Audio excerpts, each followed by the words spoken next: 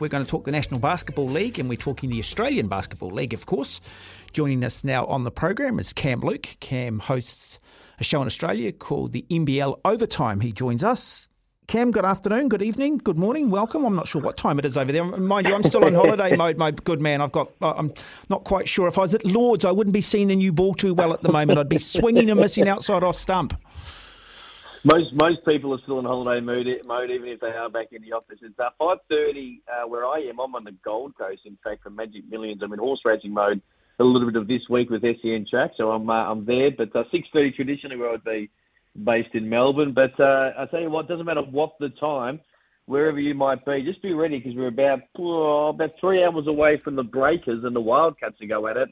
That's going to be a ripping contest. This New Zealand team continue to play really well, and Perth just starting to get to not major panic stations, but a little minor tremble because missing the finals 2 years in a row would be disastrous. So they need to bank some of these wins when the opportunities arise. Yeah, and of course there's a game earlier tonight, and that is the Illawarra Hawks taking on the Tasmania Jack Jumpers. Tasmania looking really good in this league for such a long period, but have fallen into a little bit of a form slump. What's happening with the Jack Jumpers? Look, the JJs, again, their roster they put together is solid without being exceptional, but they proved so many people, including myself, wrong last year. I don't trust them. They don't stay bad for long, but they don't stay good for long. They are absolutely a 50% team when it comes to the NBL. And the only reason, and understandably so, that people are starting to warm to them still is the fact that they did last year where they got hot late, and then obviously bounced out Melbourne United and made a grand final series where they got belted by the Sydney Kings. And they beat a Melbourne United team that didn't have Chris Goulding in Game 3. Now, you've got to be able to beat you can only play who you beat and all the rest of it. And the fact is that they had their opportunities this year to impress me, and they haven't done it yet. They'll beat Illawarra. Illawarra are just rough. They've just lost Fraser. They again broken arm. They lost Peyton Seaver out for the year as well. They just can't take a trick at all. But they'll beat Illawarra. But I can't fall into Tassie. I don't have them in the top 4 teams. They'll make the playoffs probably, but I don't have them in the top 4 or 5 teams in the league. Sydney very much the perennial front runners at the moment, and deservedly so. Genuinely, what chance do you give the Breakers if they can, at the back end of the season here, the regular season, find the form that they had at the start of the season? They are very good on the road. They've won 7 from 9. I think they're one of only 3 teams who can win it. I think the Sydney Kings are the best team in the league this year, but I think New Zealand and Cairns are right there on the same tier. I think they're above the tiers. Adelaide, of course, a huge win on the weekend in Adelaide. To speak about that road record, to go on the road and take a game or two against these teams around the similar ilk is huge. And then if you look at Southeast Melbourne, Phoenix, they're struggling with injuries. I spoke of Tasmania. Perth are going to try and out-offense the rest of the teams with Ty Webster being added to that.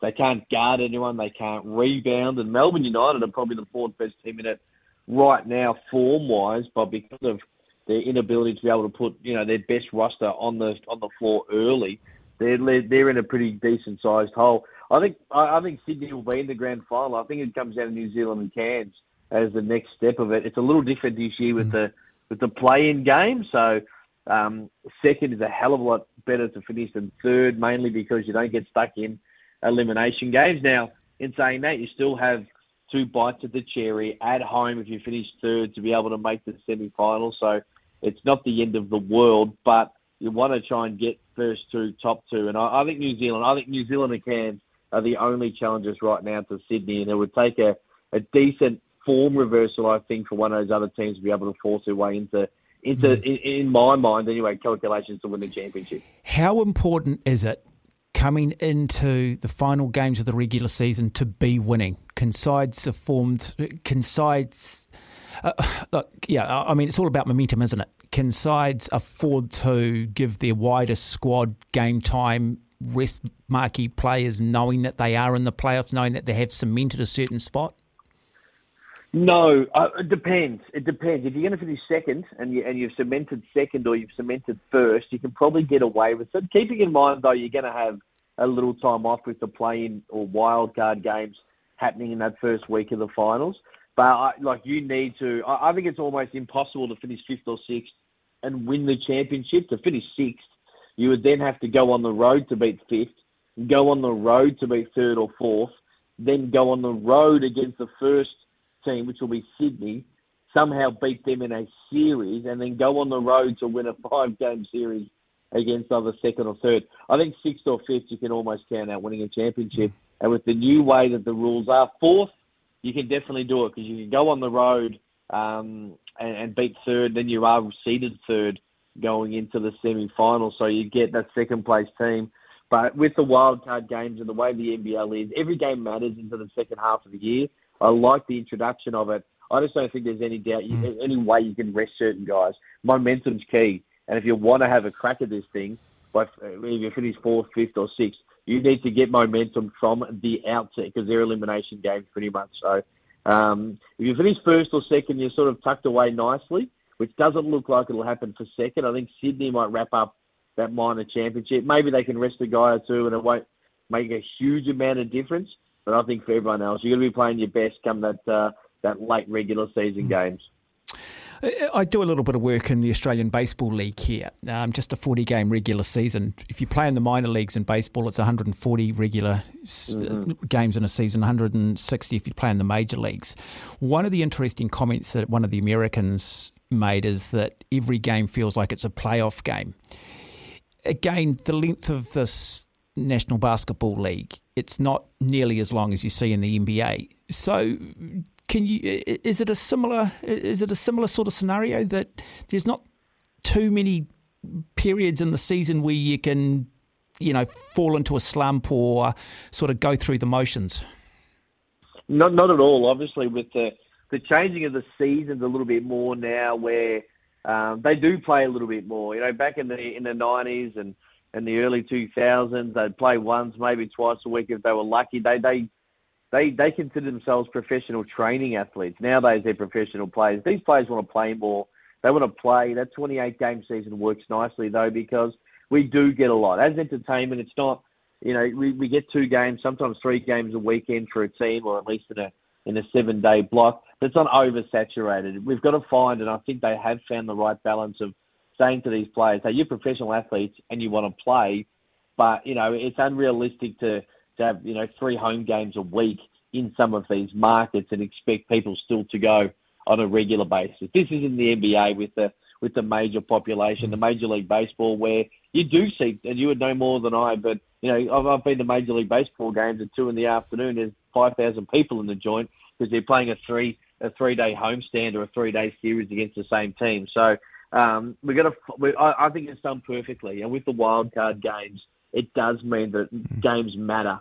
Really, the only games that really have no interest from now on to the end of the year would be Illawarra playing Brisbane, and I couldn't tell you if that actual game happens because whilst there might be some red-hot favourites, the very fact is that all these teams have to keep winning. You don't want to drop one to one of those teams at the bottom of the ladder, and I'm talking Illawarra or Brisbane. So I think it's almost a perfect fixture, and the NBL have got it really, really right.